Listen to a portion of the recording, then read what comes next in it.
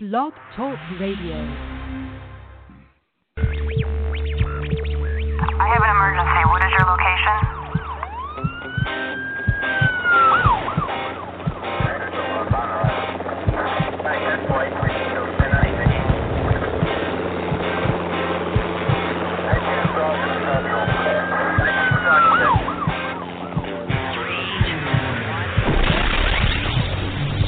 Rescue Radio, because there's a war for your soul. Indeed. Good morning. Welcome to the war. Hey, let's pray. Father God, we thank you for this very beautiful day that you are the Lord, that you are God. And we pray that your will be done, O God, on earth, even as it's being done in heaven, and through us, Lord God, that we are your instruments, your ambassadors on this earth, Lord God, your people, the sheep of your pasture, Lord God, your warriors, your sons and daughters. And we pray, Father God, that you give us understanding of all of those things, that we would have eyes to see and ears to hear and a heart to receive and courage to be transformed by your truth. You said you shall know the truth, and the truth will set you free. And we thank you for freedom, rest, peace, joy, goodness, and the fruits of your Spirit that can be with us even in the midst of this evil and corrupt, destructive world. I thank you, Jesus, that you laid down your life for us on the cross. You paid the price for us. You paid it in full. And that we do not owe the devil anything anymore because you paid the debt that was ours. I thank you for doing that. We thank you also for giving us power, wisdom, and counsel, the counsel of your Holy Spirit that lives inside of us. Thank you for sending him to lead us into all truth and triumph. And thank you, Lord God, for giving us the promise that no weapon formed against us will prosper, that all things work together for good to those who love God, that you do not lie, and that we have these promises because they are based on your integrity, your character, and your word. And you honor your word above your name. So we thank you for this time. We thank you for this day. We thank you for our listeners, and we pray that this radio broadcast will go far and wide to help and encourage all those who listen in Jesus' name. Amen. Good morning, honey. Amen. Amen. How are you today? I am doing well. So we're in the Christmas season.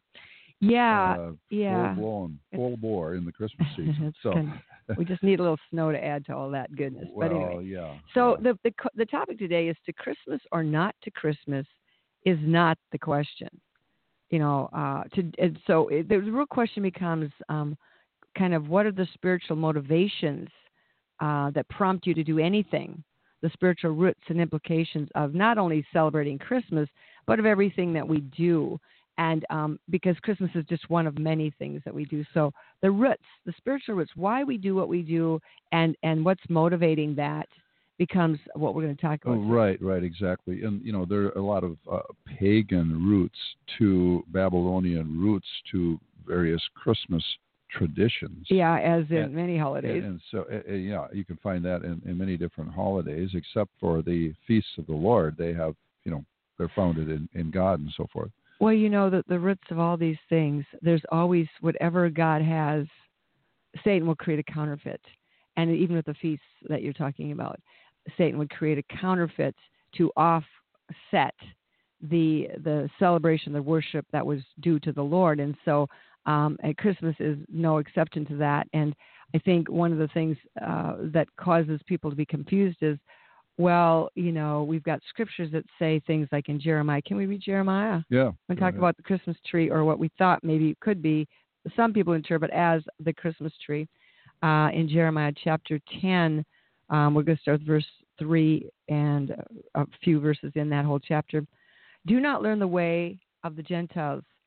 Do not be dismayed at the signs of the heavens, for the Gentiles are dismayed at them.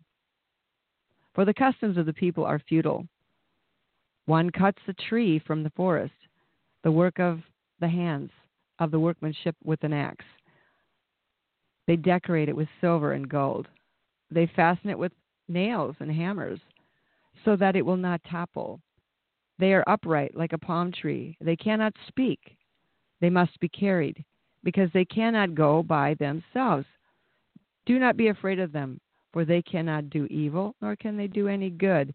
These are verses 2 through 5. Then we slip down to verse 8. He says, and he's God's comment, but they are altogether dull-hearted and foolish. A wooden idol is a worthless doctrine.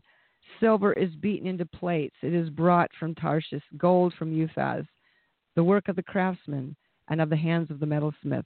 Then he goes on to say how it's decorated with blue and purple. But the Lord is the true God. He is the true God. He is the living God and the everlasting King. At his wrath, the earth will tremble, and the nations will not be able to abide in his indignation. And so he says, you shall not, but you shall say to them, the gods that have not made the heavens and the earth shall perish from the earth and from under the heavens. He who made the heavens and the earth by his power, he has established the world by his wisdom, stretched out the heavens at his discretion. But everyone, verse 14, is dull-hearted, without knowledge. Every metalsmith is put to shame by the graven image, for his molded image is falsehood, and there is no breath in them. They are futile, a work of errors. In the time of their punishment they shall perish. So it sort of sounds like they're chopping down a Christmas tree, if you ask me. Well, a lot of people get, some people get really say, oh, we should never, ever have a Christmas tree because of these scriptures and so forth. But what the context here is an idol. Right. And I mean, if we, we have. That was their goal, to get a hunk of wood, carve it, shape it into some sort of form or shape, sticks and stones, whatever, and then bow down and worship it, attribute it power, and make it a god over them. Yeah, I've never yet bowed down to worship a Christmas tree. No. I don't know if you have, but some people, what happens is we get caught up, for example, in the area of Christmas, we get caught up in Christmas, the celebration, the holiday. He talks about the customs of the people are vain. The traditions of the people were vain. But oftentimes, that's a danger. We get caught up in Christmas. Yeah. And Christ gets neglected in the midst of Christmas because it's all about Christmas. A lot of the movies, the Hallmark movies, are about like Christmas and all that. And so. Yeah, well, that can be good, honey. Well, it can be too. But what I'm saying is that, a lot of times there's reconciliation, there's peace, there's love, there's generosity, all that stuff. All that is good. But the issue is not the holiday. It's the Lord, and it's the expression of who Christ is and what he's done for us that we are needing to express not only in a Christmas season, but throughout the whole year. Yeah, and I think it's about living deep. And, a lot of people, like you just said, they get all caught up in the hustle and bustle, and they get all anxious and upset and worried and exhausted and trying to find the right this and that because everybody's expecting this, and there's opinions out there, and there's you have to fulfill expectations and blah, blah, blah. And so we miss the whole secret, silent, beautiful story of this time of the year. And I just off subject for a second, some people say, well, how come you can celebrate Christmas, but we can't celebrate Halloween? Well, it's pretty obvious to me that Halloween is the exaltation of everything evil, and Satan is the root of everything evil. So it's really the worship and embracing or in celebrating or entering into a holiday that's very obviously dedicated to death and witchcraft and evil. But this holiday, this season, is dedicated really in the original places to that night in Bethlehem, whether it was December 25th or September 9/11 or whatever it was.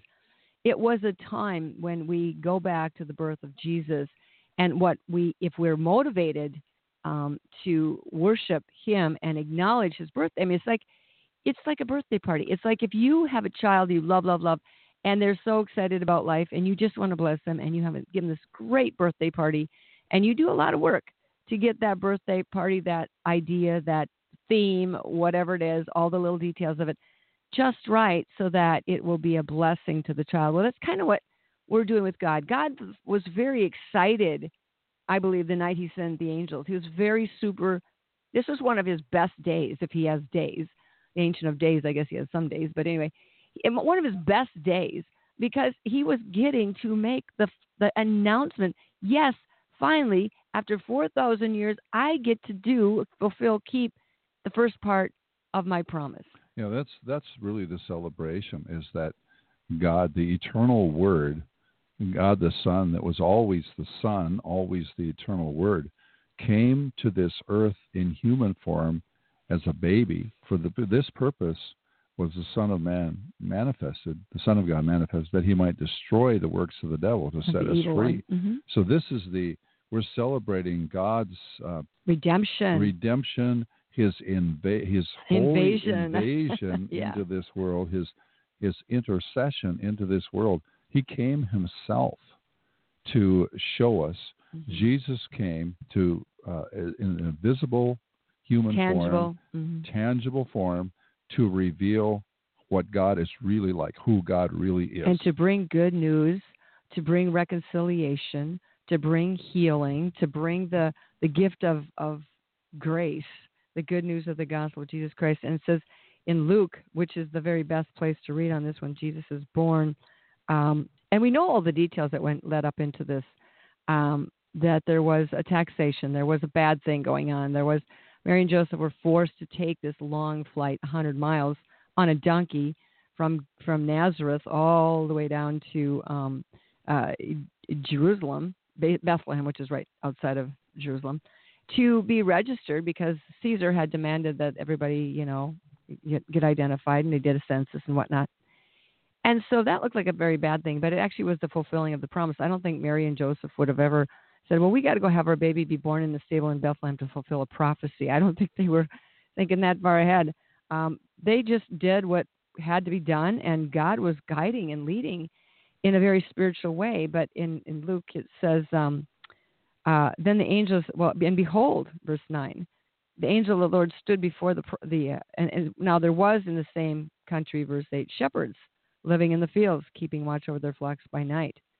This doesn't look very exciting at all, very boring, mundane, everyday, ordinary, uneventful, probably cold, probably hungry that night, probably whose turn is it to stay up? And behold, the angel of the Lord stood before them, and the glory of the Lord shone around them, and they were greatly afraid. And now this is the dimensions had clashed right here. God's dimension, the dimension of the spiritual, had just invaded the three-dimensional world of the shepherds. And this angel stood before them and talked to them, and they could actually understand it. Do not be afraid, for behold, I bring you good tidings of great joy, which shall be to all people. Now see, so this remembrance of Christmas is the memorial, the remembrance. It's just like Jesus gave us the bread and wine to remember his death. This is also a way we kind of commemorate and remember that holy night, that precious night, that night of hope, that night of joy, that night when Jesus was born. It didn't look like much at the time. He was just a little baby, born to you this day in the city of David, a Savior, big word for a little baby, who is Christ the Lord. And this will be the sign to you. You will find the baby wrapped in swaddling clothes, lying in a manger. Not very glamorous, not royal, no royal robes, no royalty in attendance, no, nice warm palace, in a manger, warmed up, kept warm by probably the breath of cows, the body heat of cows and sheep in that donkey. Probably, wow, that's a pretty high privilege for a cow right there. That's about the greatest you can hope to ever be, I imagine, if you're a cow, is to warm up Jesus. And this is the sign that you shall find. You will find this baby wrapped in swaddling clothes, lying in a manger. And suddenly there was with the angel a multitude of heavenly hosts. I imagine other angels praising God and saying, glory to God in the highest, and on earth, here's the words, glory to God in the highest, and on earth peace, goodwill towards men. Not peace towards men of goodwill. In other words, it's not based on your good behavior that you're going to get the peace of God. That helps, believe you me. When we're obeying God, there's lots of peace. But this was God's overture to us. Peace, my goodwill, good news, an invitation to enter into a new depth of understanding, into the mysteries of holiness, the mysteries of godliness, into the mysteries of the kingdom of God, the things that had only been foretold by prophets, was now made manifest. And here we have the antithesis of idolatry. Idolatry is always man making something to help himself. And here we have God doing something to help us. Well, yeah, that's exactly what it is. And it's interesting, Mary and Joseph, they were just doing something in obedience to the government. You know, Yeah. and they're just going. So God can use the government. Okay, they're going to have a baby. They knew that this was going to be a special Savior. They knew it was going to be a Savior. It was revealed to Mary, Mary to Joseph, and it said that actually, it's interesting thought that they were obeying an edict of the government, actually quite a corrupt Roman government, but then their son, who was going to be in Isaiah 9:6, for unto us a child is born, unto us a son is given, and the government shall be upon his shoulder. So in obedience to the government, they were bringing in the supreme governor of all, who will rule and reign one day.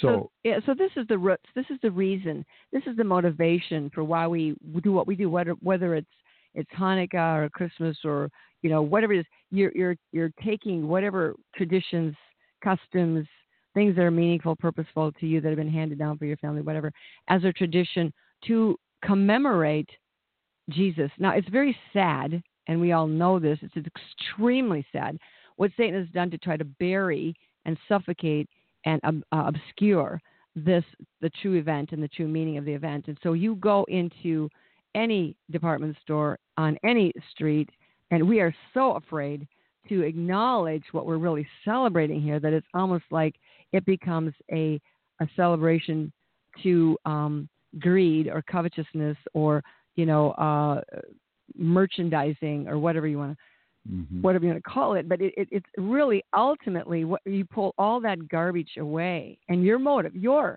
heart, can still be to worship the King of Kings and Lord of Lords. They cannot take that away from us. I don't care how much they bury it with things that are absolutely not Christmas. You look at some of these ads in the paper. How does this relate to Christmas? How does this trinket, this ornament, this fable, this, and then, actually we have a lot of, in Jeremiah, when we talk about that Christmas tree, he has a lot about the vain idolatry imaginations of the people. And that is, I think, where we really get hung up on is our imaginations. He says, for everyone, we read this, is dull-hearted, without knowledge. We are really going through the motions. We don't know why we're doing what we're doing. We're just kind of like being led away or led along by traditions, imaginations, fables, foolishness. And we lose so quickly because of those kinds of, false pathways. We lose the true intentions of anything because of our corrupt imagination, because the imagination is built on fables and fairy tales and fantasies, and that's what we kind of live on these days. To escape reality, we go into the fable world, and this is where our imagination rules as king. Yeah, we got the fable, the fable and the fantasy of Santa Claus, which is someone expressed it this way: Santa is Satan's substitute for the Savior. It's like he knows you when you're sleeping. He sees you when you're sleeping. He knows when you're awake. So he knows if you've been bad or good, so you'll be good, so for goodness sakes. Mm-hmm. So that's the thing about Santa. So, well, the enemy's always doing that. Yeah. And there was truly a man, an old man, who was very kind back in the day before it was Holland or where it was. Right. Saint Nick, they called him Saint Nicholas. His name was Nicholas at first. He was some sort of a bishop who gave gifts at Christmas time or to the little poor people, little children, whatever. And, we can still do that. And yet Satan, takes that to build on that. It builds on that, and it gets a fairy tale. It gets way out of line. It gets into a fairy tale that he almost, eclipses the consciousness of Jesus Christ. And of course, an idol is anything or anyone that takes the rightful place of God in your life, or anything, or anyone that comes between you and God. That's right. So this is there's so much. Anything can be anything can be an idol. Anything or anyone can be an idol. It's just something. Or a goal. It can be something good, but it's in the wrong place. Right, exactly. Well, going back to Jeremiah in chapter 9, he says, who is the wise man who will understand this? Let's understand. I think wisdom is a gift that we can all ask for. God says, ask, and you will receive. And who is he whom the mouth of the Lord has spoken, that he may declare it? Why does the land perish and burn up like a wilderness, so that no one can pass through? Thinking of these fires in Tennessee. And California, fires, these earthquakes, these calamities, these tragedies. And the Lord said, because they have forsaken my law, which I set before them, and have not obeyed my voice, nor walked according to it. But they have walked according to the imagination of their own heart, and after the Baals, or the gods, the false gods, which their fathers taught them. Therefore, thus says the Lord of hosts, the God of Israel, behold, I will feed this people with wormwood, and give them water of gall to drink. So the fruit of our actions, our faith, our pursuits, our imaginations, in this case, bring trouble, bitterness, wormwood, gall, trouble, calamities, tragedies. But going back to, he says here, because they have forsaken my law. Now, here's another problem. A lot of people are very legalistic in their rendition of what that law is. And so they're saying, well, this worshiping, this practicing, this involvement of Christmas is idolatry. But they themselves then go back and put themselves under the legalistic traditions of the Judaic law, which then causes another set of opportunities for the enemy, because Satan he loves it when you believe something has got to be done to make you good or acceptable to God, whether it's keeping a law or whatever it is. And then the minute that you fail to keep that law, or you make this resolution, I'm going to read my Bible every morning, for 15 minutes, and then by the seventh day you've missed 15 minutes, and now what are you? Because you've made an oath, you've made an agreement with the law that cannot save you. That's what the Bible says. The law cannot justify any man. And so the law, where there's a law, the Bible says in Romans chapter 4, there's a transgression. And so Satan is all interested in getting us to transgress so that he can bring us before the high court of heaven and then lay upon us the guilt of violating a law. And a lot of times the law isn't even something that God has instituted for us. And even in the Old Testament, with the institution of all of those laws and ceremonies, God completed that. That is a completion. That was only a placeholder until Jesus could come. And now the law is the law of love. The law is all fulfilled in this, that you love one another. So here's the deal. If you're kind of confused about whether I should do Christmas or not do Christmas, or do this or do that, whatever it is, put anything in there, any activity, any situation where you're in it, and reduce it down. Does this thing I'm doing, am I doing it as unto the Lord, first of all? And am I doing it out of a vain imagination? Or am I doing it out of a heart's desire to love and serve God? And the third thing is, what does this reduce down to? When I do this, does it bring me peace, or does it bring me stress? Does it bring me hope and joy and goodness, or does it make me feel angry, upset, violated, frustrated? So is it of faith? Is it of faith, or is it of fear? Isn't there a verse that says, whatsoever is not of faith is sin? Yeah, that's last part of Romans 14:23. Yeah. So that we're to do everything in faith. Faith in God, that is. Whatsoever is not of faith is sin. So if someone believes something is not God, if you, to all men, there's a law, there's a scripture that says, all things are lawful to me, but all things are not helpful or expedient. And to whoever he thinks it's sin, to him it is sin. So if you're doing something that you believe to be a sin, and it's really not a sin, let's just say God doesn't care one way or the other, it's not a big deal. There's basics. There's very, very critical basics with God. But let's just say that you believe something has to be done to please God, and it's really not anything that God's even interested in at all. I mean, he doesn't really care if you put up a tree. He doesn't care if you don't. But he wants the law of love in either situation to prevail. And if you think something is wrong, then you seek God on it and get the right answer. And until you get the right answer, do what you believe to be the right thing. There was a guy years ago that we knew that was part of our church, and he had a background he was playing secular music on the guitar, rock music and stuff. After he came to know the Lord, he really felt that guitar was like an unclean thing, mm-hmm. because it had been used he associated that with evil music. Mm-hmm. Okay. But the Lord worked in his heart, and then he was a tremendously gifted musician. Mm-hmm. And the Lord worked in his heart, and he realized that really, the guitar is, it's something that could be used for good. It could be something that could be used for evil. Mm-hmm. It's like the internet or the phone or mm-hmm. or whatever it is. You have things that can be used for good or for evil, and Paul said nothing is unclean of itself. Right. In a sense, it's a matter of what is it used for? What is its purpose? Is it used to glorify and honor God, or is it something to promote the enemy's agenda? Well, just on that example, it's interesting that this man had a gift from God, the ability to worship and make and play music, very good gift. And when he got saved, the devil tried to steal the gift by using this man's desire to please God and telling this man that his guitar was, evil, or the use of it was evil. And so he laid it down thinking that that's what would make God happy. And God eventually told him, the guitar is neither good nor bad. It's what you do with it. It's the TV is neither good nor bad. The iPad is neither good nor bad. These are all devices, and they can be vices. They're devices that can be vices, or they can be instruments of righteousness as well. And just another quick example, General William Booth, the founder of the Salvation Army, they got a lot of songs going, and they said a lot of the church songs, he said, were so dead and were so drab. And what he did is he put Christian words to the tunes of songs that were popular secular songs in that day.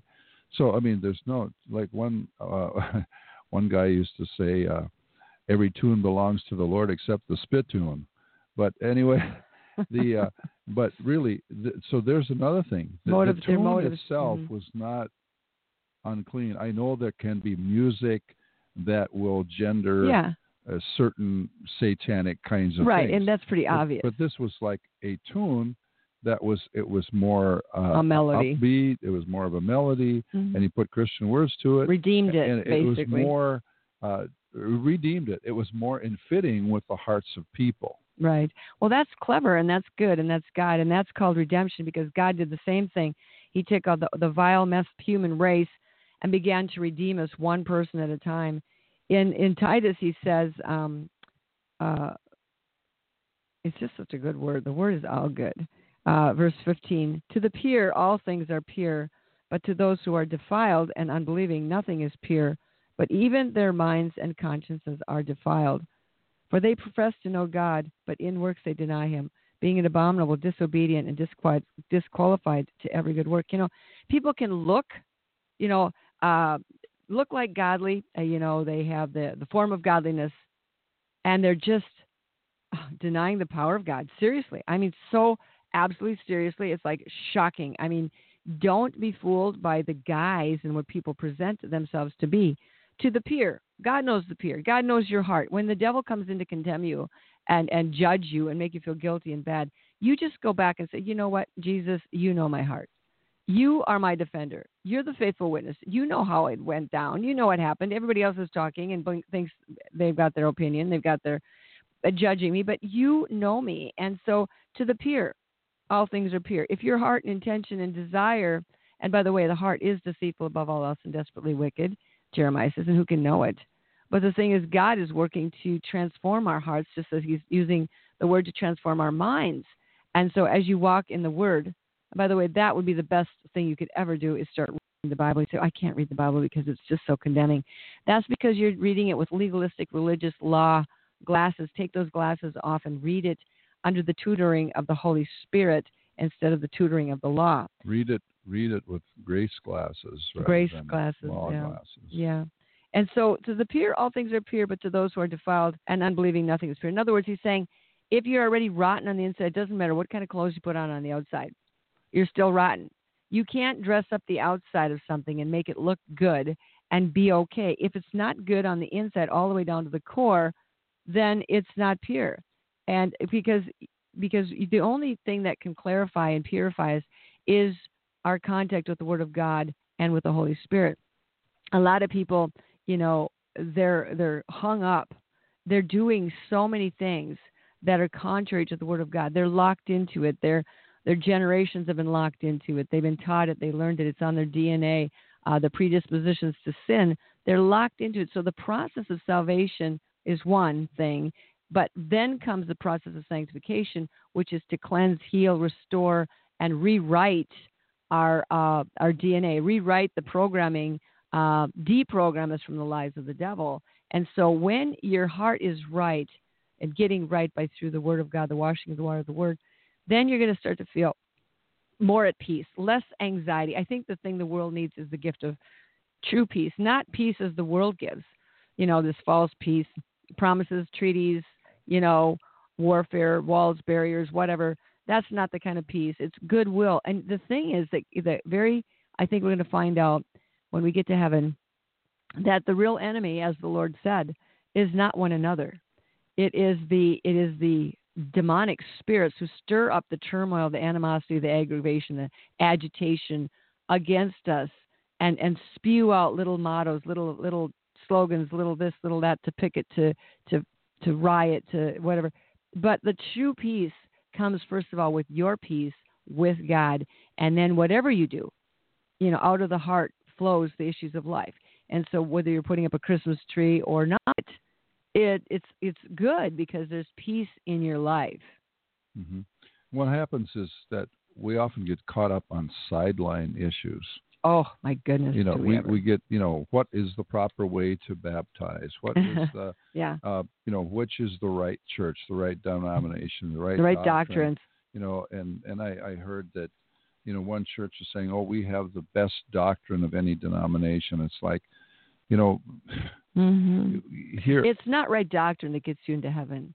It's the right attitude and Jesus Christ as your Savior. A lot of times in our effort and our desire to please God and walk in righteousness and justification and justice, and the devil uses that very desire to provoke us to make all kinds of oaths and decisions and laws and dictates, moves us into a place of legalism. And I think that's one of the terrible things of whatever avenue Satan is using to lure you, to bait you, to hook you, like he did with Eve, in getting her to seduce her, deceive her into believing that the tree of the knowledge of good and evil was a good tree, good fruit, would make her wise, was pleasant to the eye. It wouldn't hurt her. And so he enticed her to believe that tree was the tree of life. The tree of life she was already eating off of. The tree of life was the one that gave her immortality, not the tree of the knowledge of good and evil. But he said, if you eat off this, you will not die. But God says, if you eat off this one, you will die. And so in her desire to know more about God, she forgot what God said. And I think a lot of times we do the same thing. We're so eager to make God happy and do it just right and be perfect and be good that in the process of ends up happening is the fruit of our life. We get all complicated. We get all tangled up. And that fruit is bitterness. And sometimes bitterness against God, because God didn't come through and I was being so good, so perfect, and I was doing it just right, and he didn't answer me. And Satan just uses my desire to follow God. And so then what happens is we flip to the opposite side of that torture rack, and we become passive, mediocre, and dull-hearted. We don't care anymore. We get to be Pharisees. And Jesus talked to the Pharisees and the lawyers, which are not lawyers in the sense that we have them today, but, they were ones who were to be experts in the law of God. Mm-hmm. And Jesus had to speak to them. He said, Matthew chapter 23 really gets into all that. Yeah. And a big part of it is they reject. He says, you reject the commandments of God.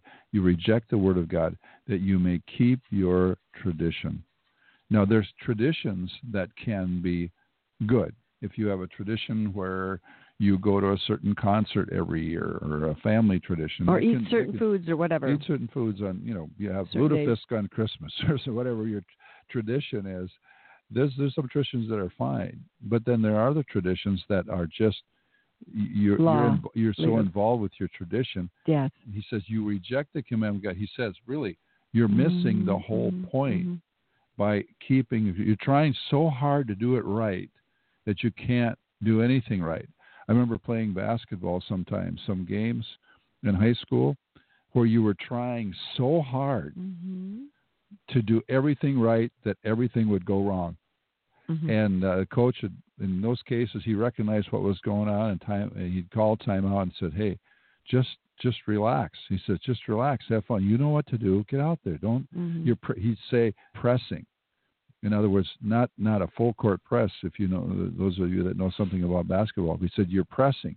He says, just relax. Pressing, in other words, we were trying too hard. He didn't want us to be lazy, but we were so tense with trying to do everything right that we were doing everything wrong. And that's exactly what happens when you try to keep the law.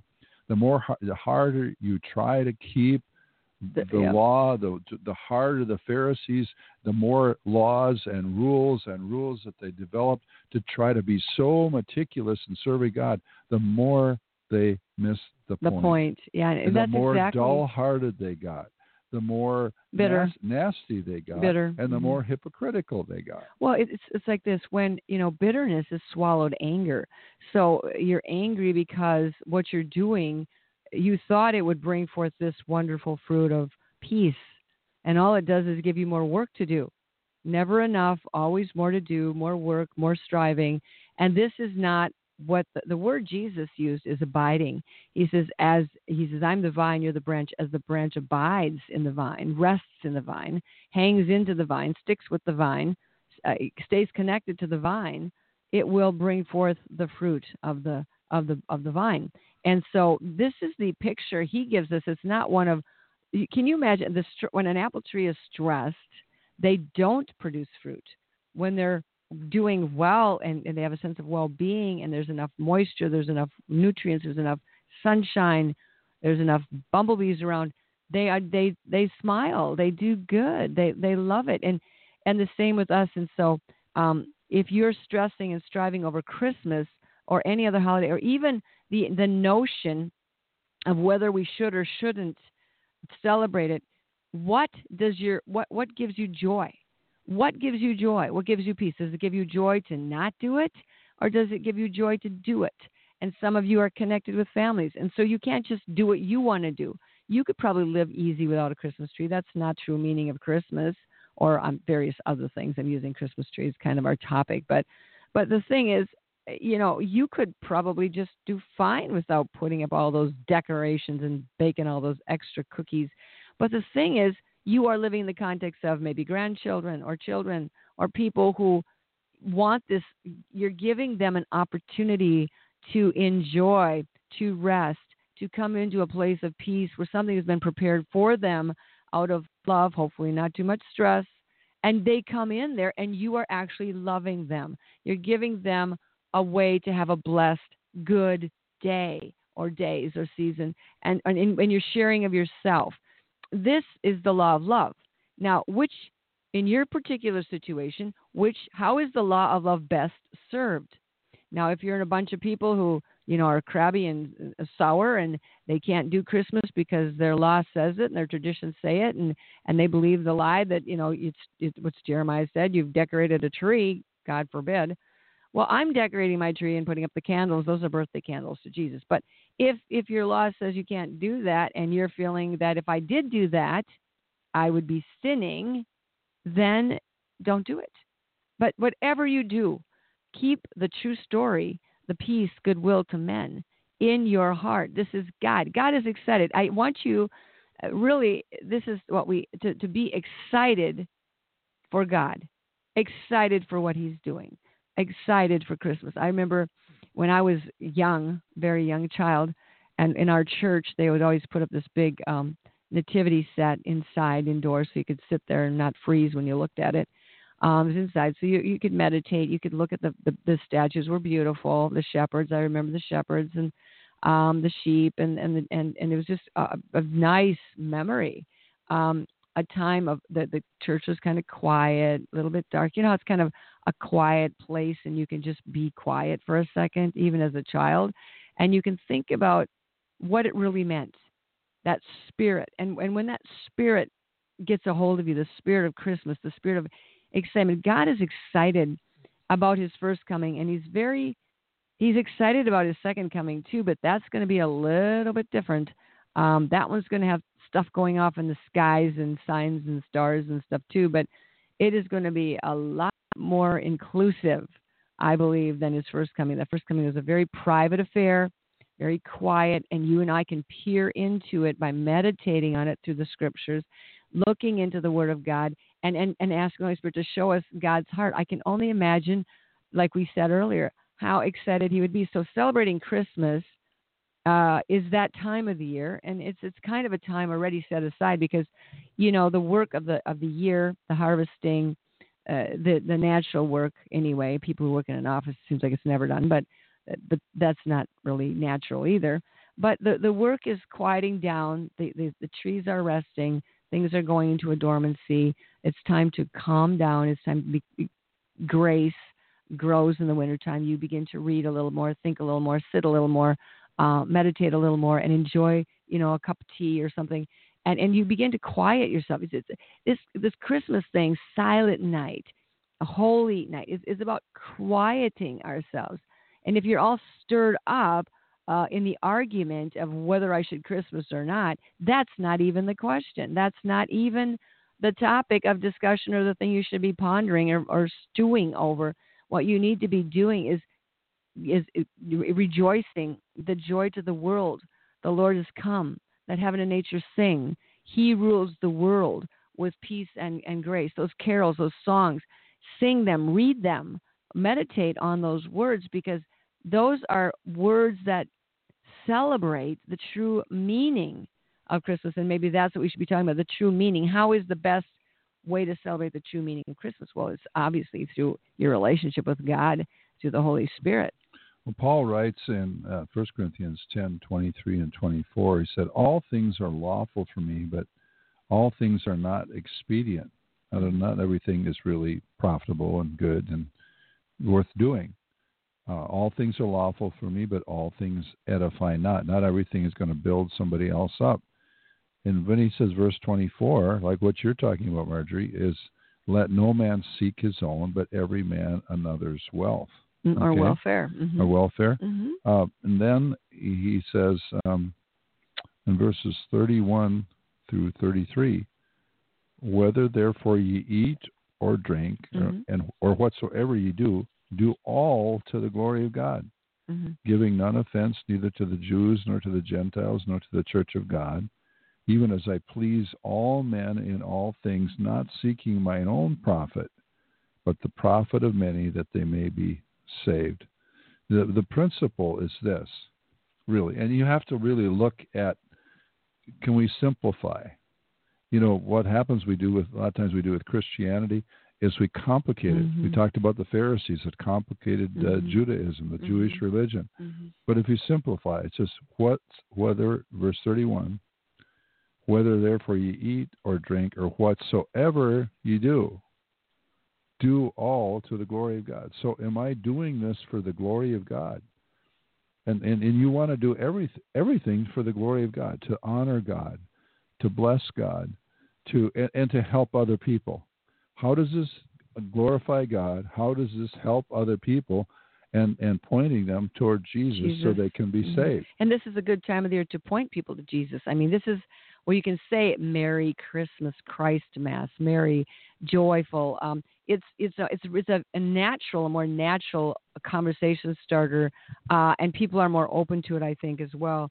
But going back to that simplicity thing and complications, if your life is too complicated, it's because you've listened to too much of your soul, mind, will, and emotions chattering, debating with your spirit. Your mind and your emotions don't oftentimes even agree 100% because you don't agree with yourself most of the time if you're using your soul to make a decision.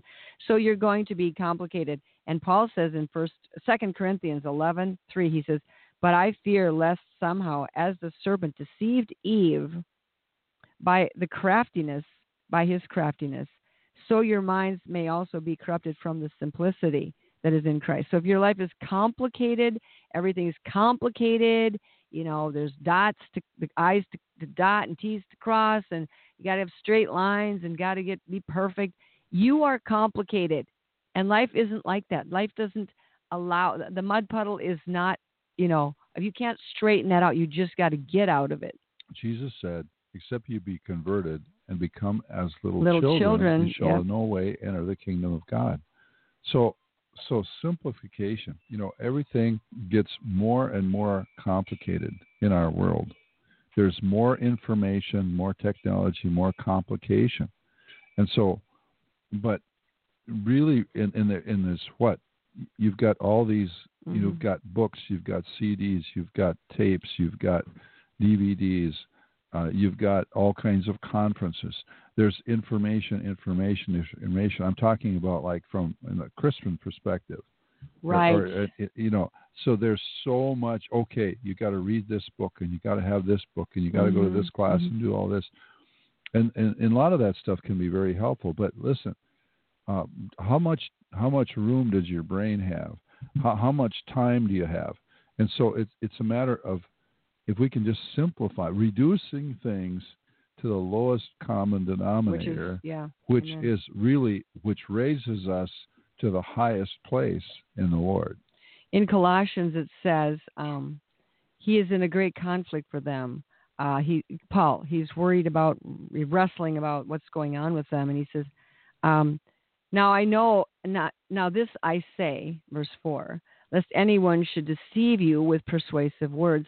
And how many people, this week alone, not this week, like in the last 7 days, I have heard of some more crafting concoctions Satan has brought up, created, things that people are being shuffled into, Christian supposed things, that are absolutely leading them in the wrong direction.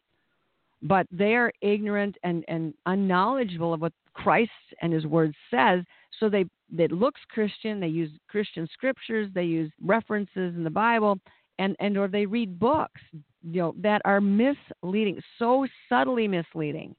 The angel of light comes and looks like God talking to them, and he says, "Lest you should be deceived with persuasive words." We know that in the last days, these things are going to get more and more treacherous, more and more divisive, more and more spirit of divination out there. For though I am absent in the flesh, he says, yet I am with you in the spirit, rejoicing to see your good order and the steadfastness of your faith in Christ. As you have therefore received Christ Jesus the Lord, so walk in Him, rooted and built up in Him, established in the faith that you have been taught, abounding in it with thanksgiving. Beware. He says bewitched, beware. Paul is really understanding. This is only 30, 40, 50 years after Jesus left, ascended into heaven. And we have got corruption, we've got flattery, we've got divination, we've got witchcraft, we've got counterfeit gospels, we've got deception, we've got everything already here. He says, lest anyone cheat you through the philosophy and empty deceit according to the traditions of man, according to the basic principles of the world, and not according to Christ. For in Him dwells all the fullness of the Godhead bodily, and you are complete in Him, who is the head of all principality and power. That's a problem. People don't feel complete. I have to have this. I have to have that. This new outfit, this new makeup, this new car, this new relationship, this new whatever. I'm not complete. I'm not content. I'm not happy. Godliness with contentment is great, great, great, great, great, great gain. You don't have to be chasing around looking for something and become a victim and vulnerable to the ploys and the plots. A hungry fish is much more likely to get caught on a hook than a full fish. If you're full and content in God and you've been feeding as you're supposed to, not taking shortcuts by trying some flattery little piece of bait on a hook, but eat as God created you to eat, feeding in the algae or the minnows or the bottom of the ocean or whatever you're doing, as God built you, you will stay out of harm's way.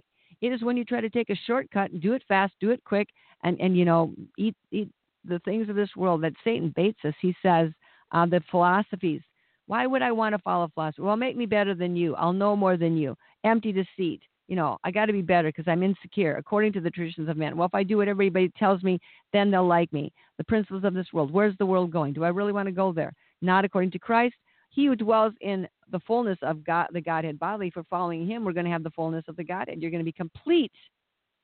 You say, is it possible down here to be complete, to be content? Absolutely. Totally. It is absolutely possible. The more the Holy Spirit lives in you, the more the Holy Spirit gets to pull the strings and call the shots, the happier you're going to be. In Him, you were also circumcised in God. The flesh is cut away, made without hands, by the putting off the body of the sins of the flesh by the circumcision of Christ. Buried with Him in baptism. We died, so we're dead. A dead man doesn't have to have all these things, these needs and insecurities met. You're raised with Him through faith in God, working through Him to raise Him from the dead. Our trespasses are gone.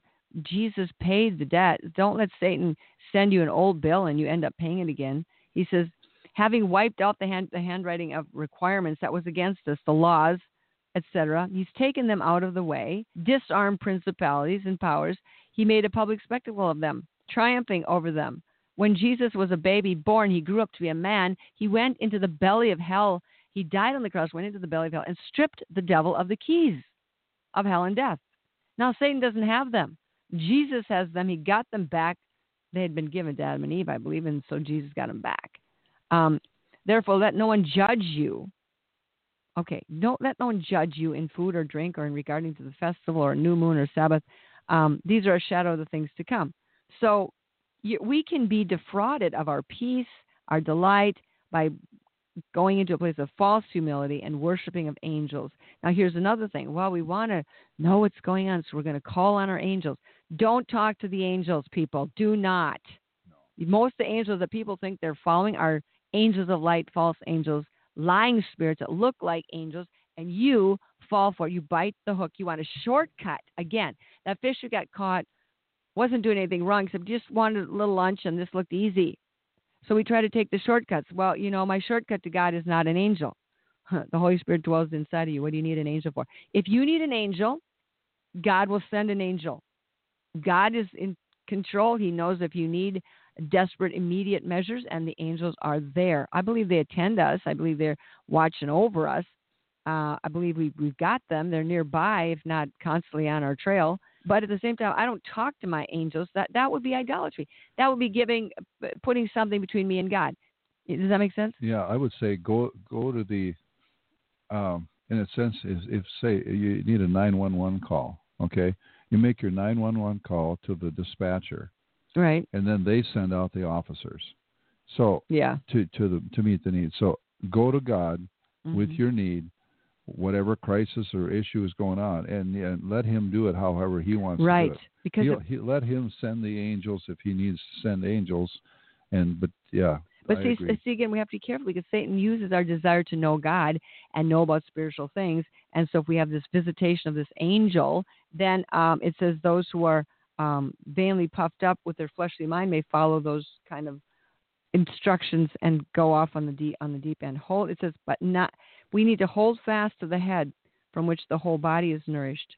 Therefore, we cannot, judge. He says, therefore, if you died with Christ from the basic principles of the world, why, as though living in the world, do you subject yourself to regulations such as do not touch, do not taste, do not handle, do not put up a Christmas tree, you better put up one, you can't put up one, which are all concerns things which will perish with the using, according to the commandment and doctrines of men. Why do you get all tied up, hung up on, something that's going to perish, it's not going to live or last?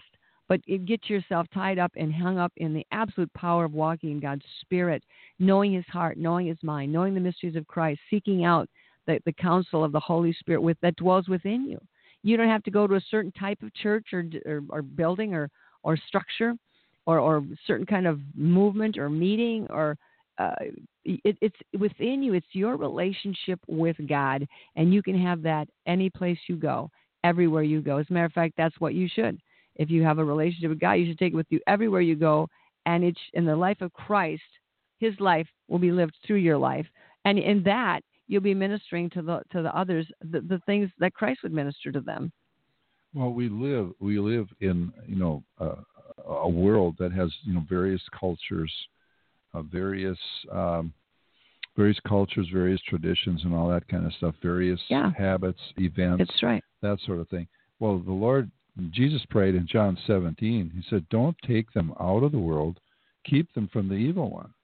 So, in the midst of these things can be used. It's just like whatever position you're in life, wherever your workplace is, your neighborhood, your community, and your family, you are there. If God wants you to move you on to something else, He'll move you on to something else. But when you're there in that position that you've been placed in, live unto the use that for the glory of God right there. Use that as an opportunity to share with people, to bless people, to exert your influence as salt and light. Well, Jesus says here in Colossians through Paul, He says, Seek those things which are above, where Christ is, sitting at the right hand of God. Set your mind on things above, not on things of the earth. For you died, and your life is hidden with Christ in God. When Christ, who is our life, appears, then you will also appear with him in glory. Therefore, put to death your members which are on the earth. And then he goes on to talk about the various sins and idolatries, covetousness. All of these things are idolatry. Bottom line, everything reduces down to who is God. Are you going? Is the Christmas tree God, or is putting up that tree? Are you worshiping it as God or an idol, or are you worshiping God? Is God God, or is the devil God? When Jeremiah was warning them, the metalsmiths and the dull-hearted people who are slapping together these panels of gold and silver and ornaments and whatever they were doing on these trees, they were intending to create an idol. That was why they had the axes out. That's why they had the metalsmiths working on it. It wasn't to decorate it as a memorial. That was to be an idol.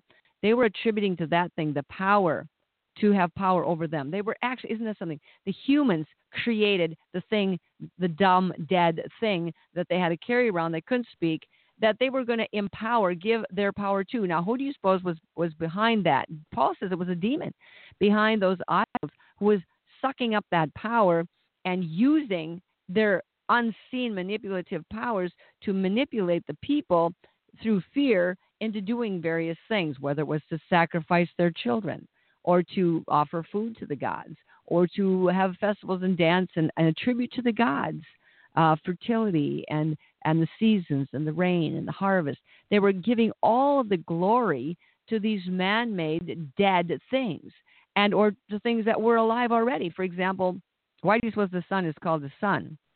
Because the sun sounds like the sun. The S-O-N, Son of God, is the Son of God, but Satan is the Son, and many people worship the S-U-N instead of the S-O-N. So that was a sun worship, idolatry. And Satan is so clever, he even made the two words sound the same. Tell me the devil's not into semantics. He really is. And so we have to understand that Satan complicates things. He convolutes things. He, when we make an agreement, those are the things. Whose report are you going to believe? If you're in trouble, your life is a mess. It's running up into dead ends and brick walls. It's because you have an agreement. Satan has an agreement. We've talked about this last couple of weeks about, what are the grounds that Satan is using to bring his case against you in the court of heaven. And you ask the Lord, inquire of the Lord, what is the grounds that Satan is using? I'm not wanting to get off the subject, but the subject is always one thing. Who is God and who are you? Those are the two questions that need to be answered. Who is God? And Jesus, when they said to him, who are you? And he says, I know where I'm from. So if you know where you're from, then you know who you are. Because there are only two original places. There's heaven and then there's hell.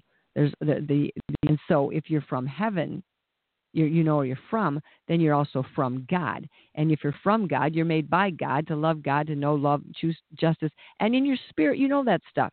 So don't be tangled up with trying to figure it out in your mind, which is an inferior instrument of discovery, and your emotions, which are an inferior instrument of discovery. But go into the spirit where you can know that you know what you know, because it says, for what man knows the things of a man in Proverbs, except the spirit of the man, which is in him, 2 Corinthians 2:9-11, 1 Corinthians 2:9-11.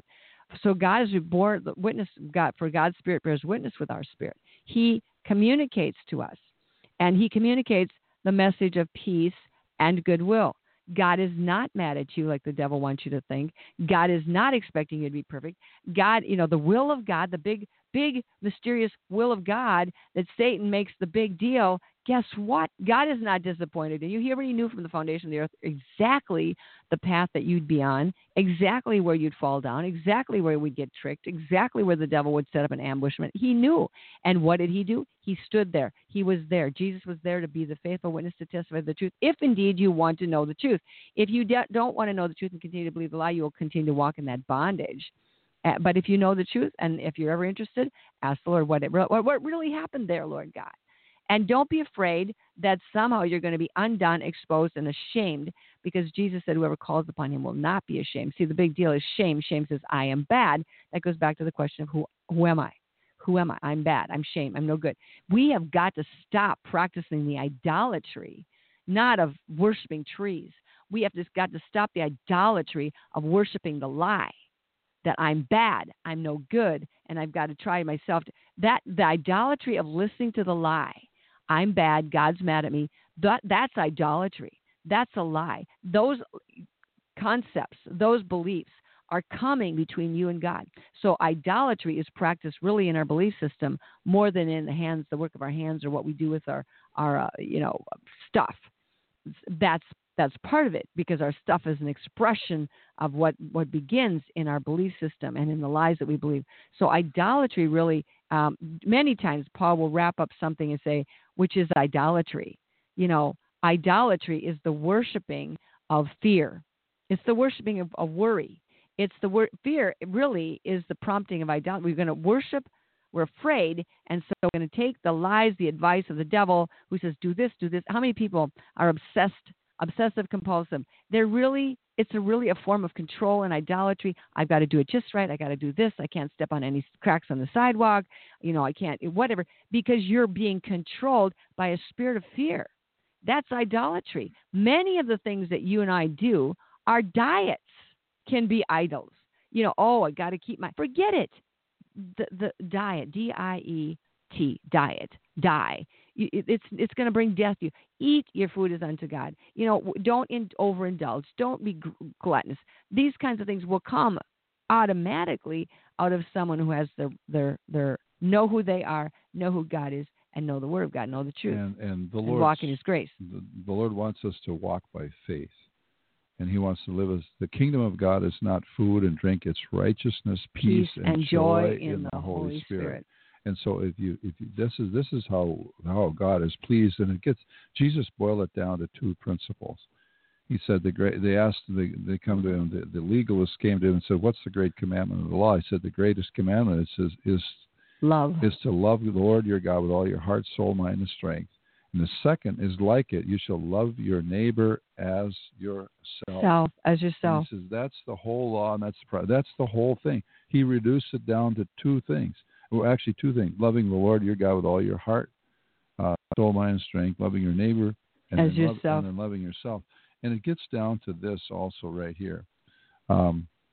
We just a little bit of a repeat from a little different book, though, from Colossians chapter 3, verses 17 and verses 23 and following. "And whatsoever ye do in word or deed, do all in the name of the Lord Jesus, giving thanks to God and the Father by Him." And then verses 23 and 24. "And whatsoever ye do, do it heartily as to the Lord, Amen, and not unto men, knowing that of the Lord ye shall receive the reward of the inheritance, for you serve the Lord Christ." Amen. He's the one we're serving. Amen. And the theme of this season for all of you is rejoice. I don't mean put it on, I mean live it. The joy of the Lord is our strength. And Father God, we thank you that we rejoice. We are so excited, happy, thankful, grateful, full, complete, satisfied in what you have done, what you're doing, and what you're going to do. And for coming and for keeping your word, your promise, we rejoice. Lord, we're excited.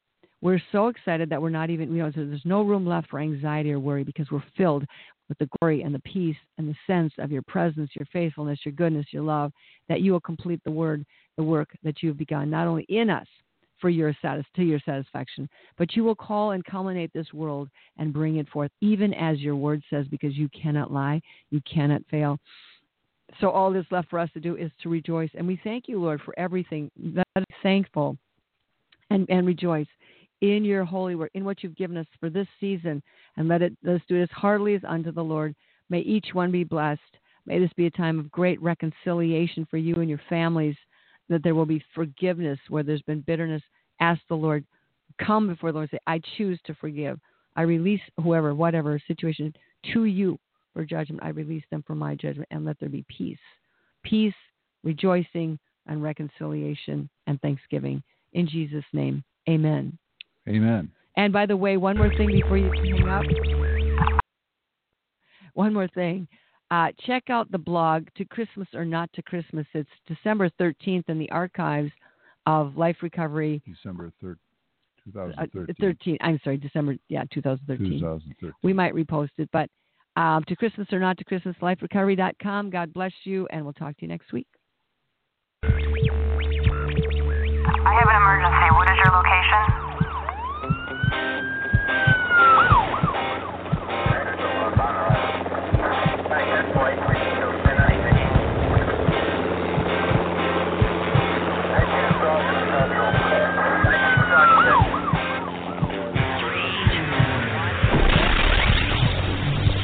Rescue Radio, because there's a war for your soul.